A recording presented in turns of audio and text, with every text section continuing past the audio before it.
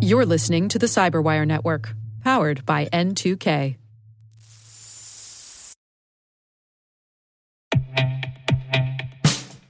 And now, a message from Cyberbit. Mastering cybersecurity is like mastering a sport. You build muscle memory through rigorous practice, then you train as a team to foster cohesion while operating under pressure. Like athletes, cybersecurity professionals thrive on hands-on simulation. But traditional courses, certifications, and open-source labs won't build you a winning team. You need Cyberbit. Cyberbit offers a hyper-realistic simulation environment for your SOC, IR, and C-suite to refine your skills, all using the market-leading SIMs, EDRs, firewalls, and WAFs they use every day. Cyberbit is offering Cyberwire listeners a free live-fire exercise. Sign up your team now at cyberbit.com/cyberwire.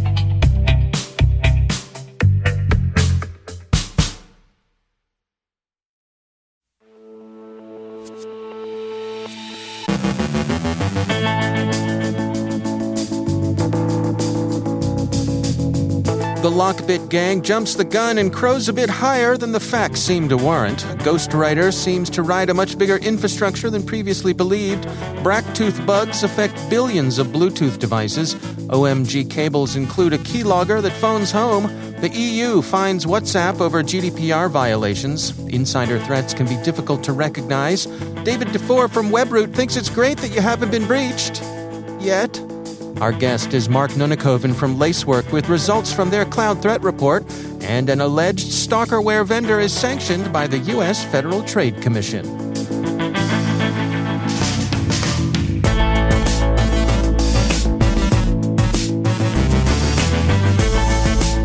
From the Cyberwire studios at Data Tribe, I'm Dave Bittner with your Cyberwire summary for Thursday, September 2nd, 2021.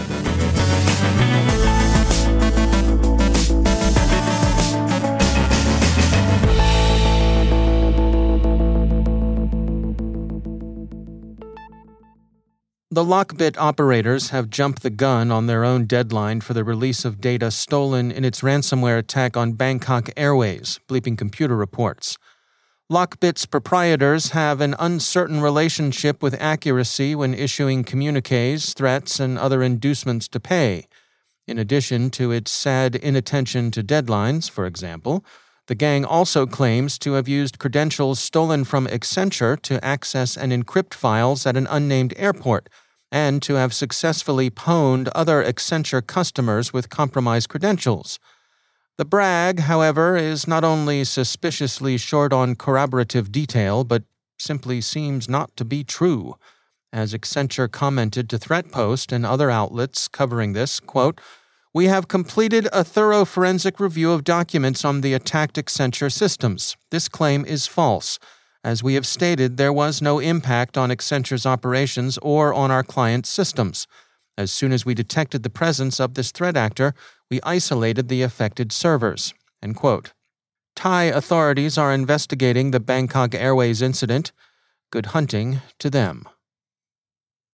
UNC 1151, a Russian threat group whose activities are tracked as Ghostwriter, has been determined to have a much larger infrastructure and more extensive operations than previously believed. Security firm Prevalian, which announced its findings yesterday, says that it's unclear whether UNC 1151 is a single organization, but that its infrastructure and the Ghostwriter campaign appear to have an overarching theme and direction. Prevalian found 81 malicious domains clustered with the activity that had hitherto gone unremarked, which would make UNC 1151's infrastructure about 3 times as large as earlier reports had reckoned it. Ghostwriter has so far tended to concentrate on targets in Central and Eastern Europe. Its approach has typically been through phishing, and it's been known to engage in influence operations. Researchers at the Singapore University of Technology and Design have described a set of Bluetooth Classic protocol vulnerabilities, collectively known as BrakTooth.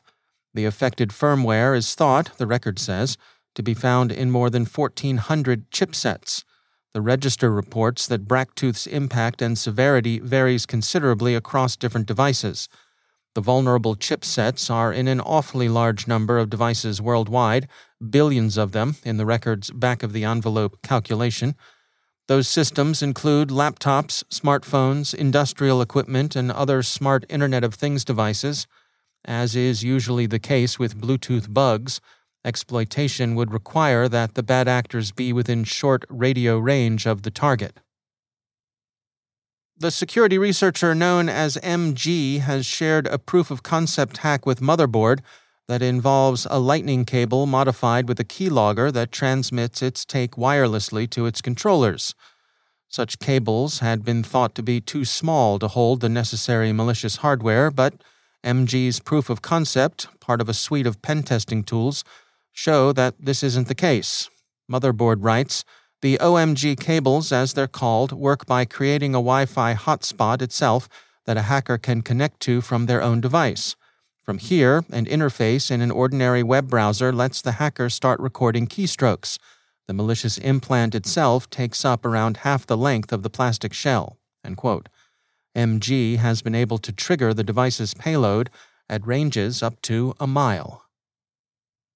Ireland's Data Protection Commission has reported the outcome of its GDPR investigation into WhatsApp's sharing of data with other subsidiaries of its Facebook parent. The European Data Protection Board has approved a fine of €225 million for violations of data transparency rules. The Ponemon Institute and DTEX Systems have published a study of insider threats. They surveyed North American firms and found that more than half of the businesses who responded were unable reliably to identify certain classes of insider threat. A lot of the clues being missed are, unsurprisingly, behavioral. Some activities that often, but of course not inevitably, indicate that there may be a problem with an insider include a user's opening of an unusual number of files, unusual use of USB devices, circumvention of security controls, moving and saving files to unusual locations, and taking various steps to cloak whatever it is that the insider is doing online. The report concludes, quote, "Nearly half of companies find it impossible or very difficult to prevent an insider attack at the earliest stages of the insider threat kill chain. 53% of companies find it impossible or very difficult to prevent an insider attack when data is being aggregated, a key indicator of intent of an attack. Only 32% of companies say their organizations are very or highly effective in preventing the leakage of sensitive information, and 15% of organizations state that no one has ultimate authority and responsibility for controlling and mitigating workforce risks." And insiders can retain their ability to do damage even after they've left, and they may be especially likely to do so if they've parted on unhappy terms. A Brooklyn, New York woman, Juliana Barile, this week took a guilty plea to one count of computer intrusion in a U.S. federal court. The U.S. Attorney's Office for the Eastern District of New York said that she accessed the systems of the New York Credit Union, where she'd lost her temporary position, and destroyed more than 20 gigabytes of information. Acting U.S. Attorney Jacqueline Kasoulis described the offense in the case, quote, "In an act of revenge for being terminated, Barile surreptitiously accessed the computer system of her former employee, a New York credit union, and deleted mortgage loan applications and other sensitive information maintained on its file server." End quote. While the revenge may have affected her former employer, that wasn't the only victim. Michael J. Driscoll, assistant director in charge of the FBI's New York field office, commented, quote, "Ms. Barile may have thought she was getting back at her employee by deleting files. However, she did just as much harm to customers. Her petty revenge not only created a huge security risk for the bank, but customers also depending on paperwork and approvals to pay for their homes were left scrambling. An insider threat can wreak just as much havoc, if not more, than an external crime. The bank and customers are now faced with a tremendous headache of fixing one employee's selfish actions." End quote. And finally, the U.S. Federal Trade Commission has taken action against SpyPhone over allegations that the stalkerware app company secretly harvested and shared data on people's physical movements, phone use, and online activities through a hidden device hack. effectively finding the company to have offered stalkerware, the FTC has banned SpyPhone from offering, promoting, selling, or advertising any surveillance app, service, or business.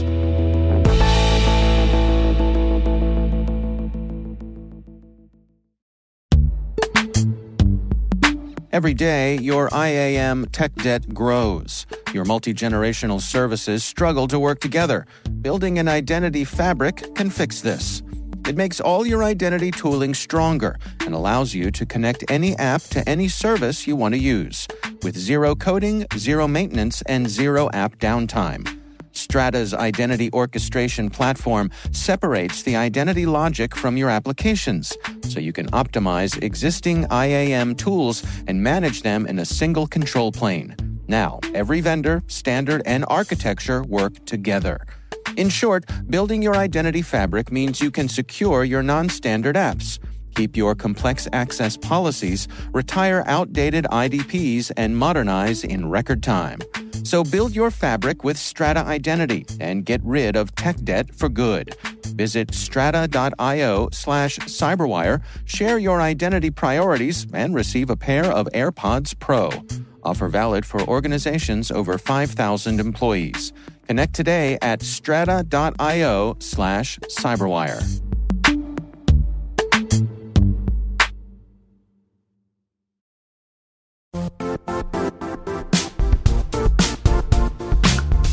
The IT world used to be simpler. You only had to secure and manage environments that you controlled.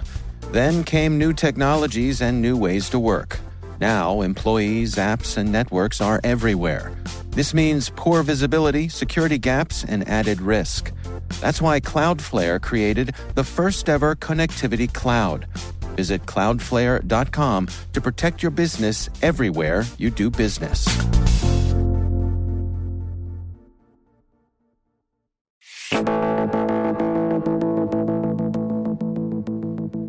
Mark Nunnekoven is the distinguished cloud strategist at cloud security provider Lacework.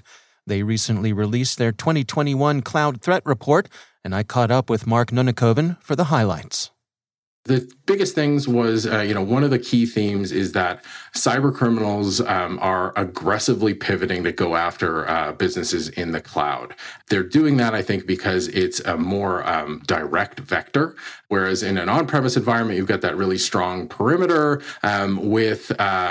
which it works to some extent. There's pros and cons to that. But when it comes to the cloud, because everything is automated and based on APIs, it's a little bit easier to probe and to see what's going on potentially for cyber criminals. So we're seeing them look to try to get that access to the point where even a new sort of trend in the underground market is these initial access brokers who are selling cloud account credentials. So whether that's Azure, AWS, or Google Cloud, to make it easier for these criminals to start pointing their attacks at new victims. Now, can you differentiate for us sort of the spectrum of things we're talking about here? Because we have, there's never a shortage of stories about people who accidentally leave their data waving in the wind in a cloud bucket. And I suspect that's part of this, but there's more to it as well, yes? Yeah, absolutely. And that's a very astute observation and that bucket thing is one of my biggest challenges. It is my mountain to climb in that is constantly a challenge. And I mean, for me, it always highlights the complexity of configuring cloud services. And there's always something changing. There's always new features and functionality. And as someone building in the cloud, it's hard to keep on top of that. So, people are making mistakes and that's natural. That's what we do. But in particular with those buckets is that they start locked down is what really frustrates me. And they get explicitly opened up by a mistake somewhere.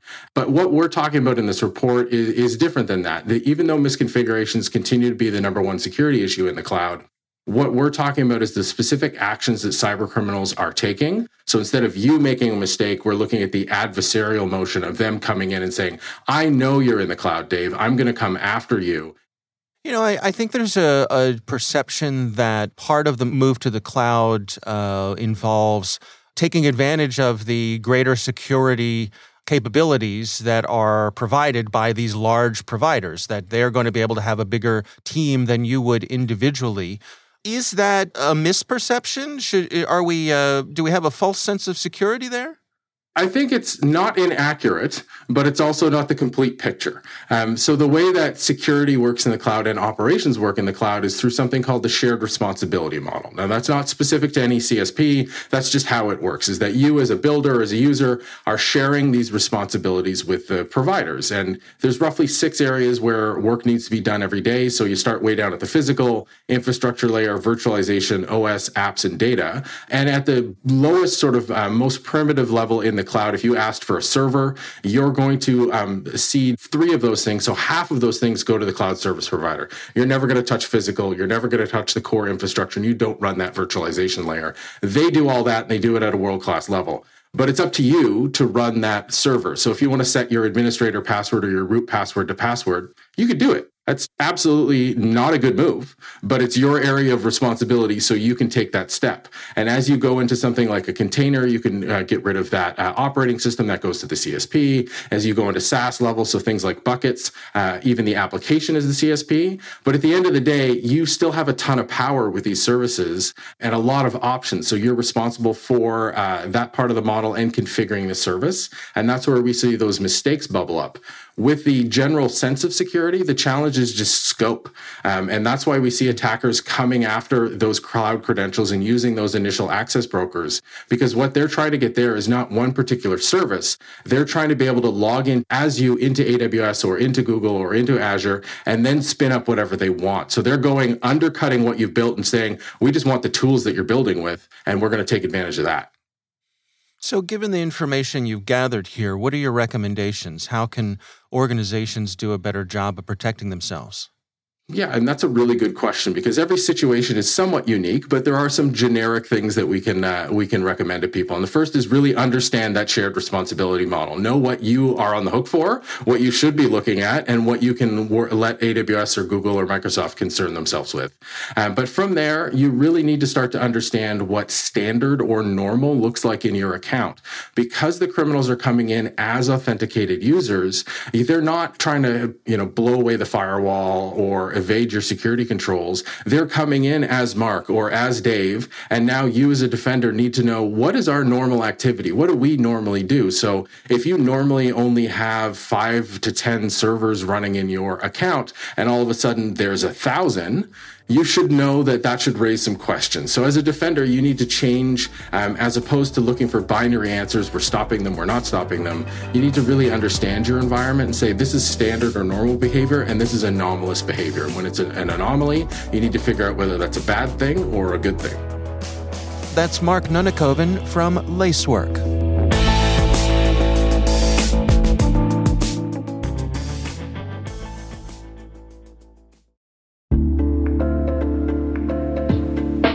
Are lengthy security reviews pulling attention away from your security program? With the largest network of trust centers, Vanta can help you streamline security reviews to win customer trust, save time, and close deals fast. Proactively demonstrate security by showcasing key resources like your SOC 2 or ISO 27001, and provide real-time evidence for passing controls. And when a security questionnaire is required, Vanta takes the first pass for you. Visit vanta.com/cyber to take a self-serve tour. That's vanta.com/cyber.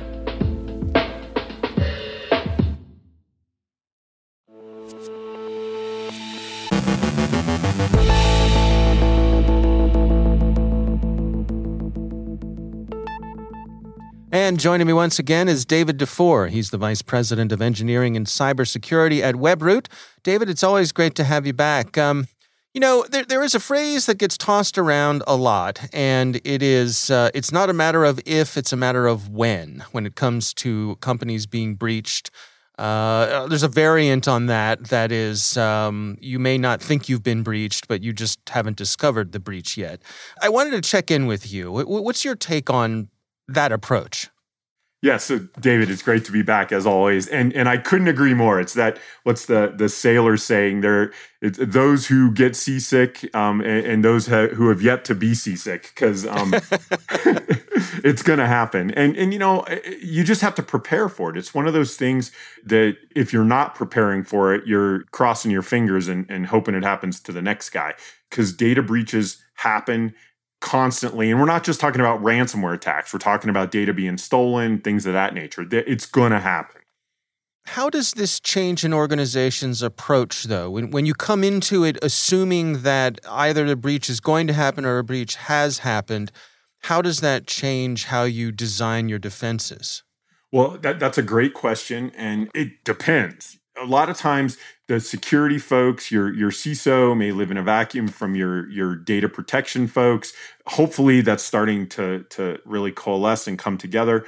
There's a couple of things people really have to do. You have to understand what data you're collecting. Every year at our company, we have to take our PCI compliance, and it's a little bit mundane, but it's important because it reminds us. And I'm saying that because I believe it. I hate taking the stuff, but you do need to do it. Now we have to do GDPR compliance testing as well. And so what that really points to is you have to take the time to know what data you have and then isolate that data. Because a lot of times companies grow from these little startups where there was, 5 people and they had to know everything. And they never have taken the time to really isolate and understand the data that they have to ensure that if they are breached, if it's a ransomware attack, they can get it back. If the data's been stolen, they know what was stolen and what their, exposure is.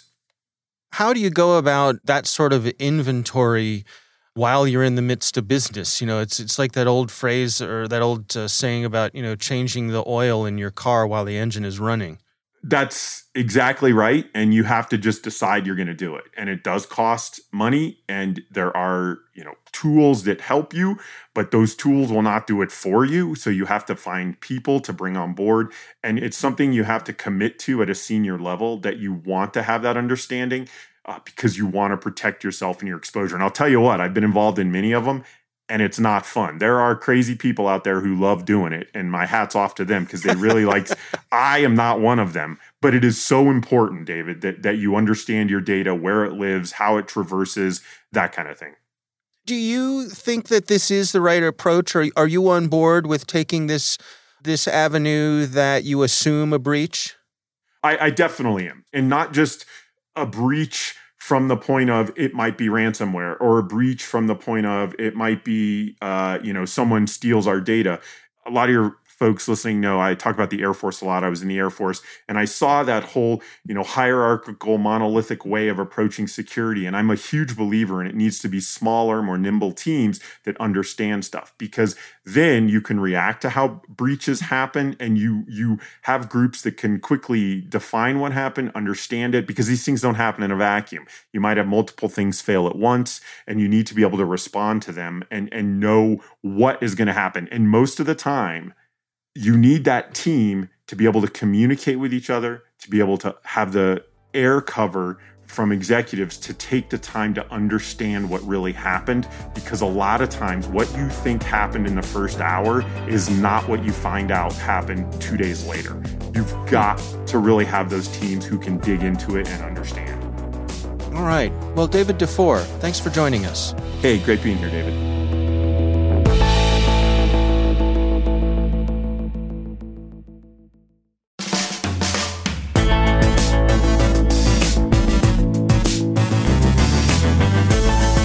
And that's the Cyberwire. For links to all of today's stories, check out our daily briefing at thecyberwire.com. The Cyberwire podcast is proudly produced in Maryland out of the startup studios of Data Tribe, where they're co-building the next generation of cybersecurity teams and technologies. Our amazing Cyberwire team is Elliot Peltzman, Trey Hester, Puru Prakash, Justin Sabi, Tim Nodar, Joe Kerrigan, Carol Terrio, Ben Yellen, Nick Valecki, Gina Johnson, Bennett Moe, Chris Russell, John Petrick, Jennifer Iben, Rick Howard, Peter Kilpie, and I'm Dave Bittner. Thanks for listening. We'll see you back here tomorrow.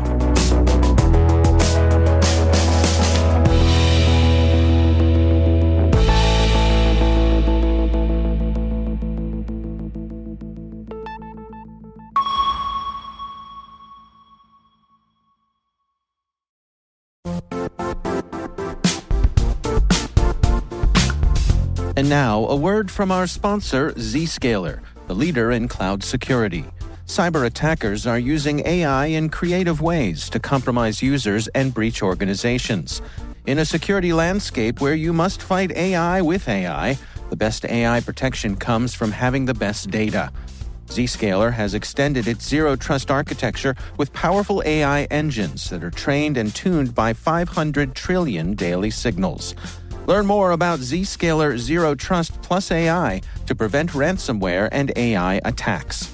Experience your world secured. Visit zscaler.com/zerotrustai.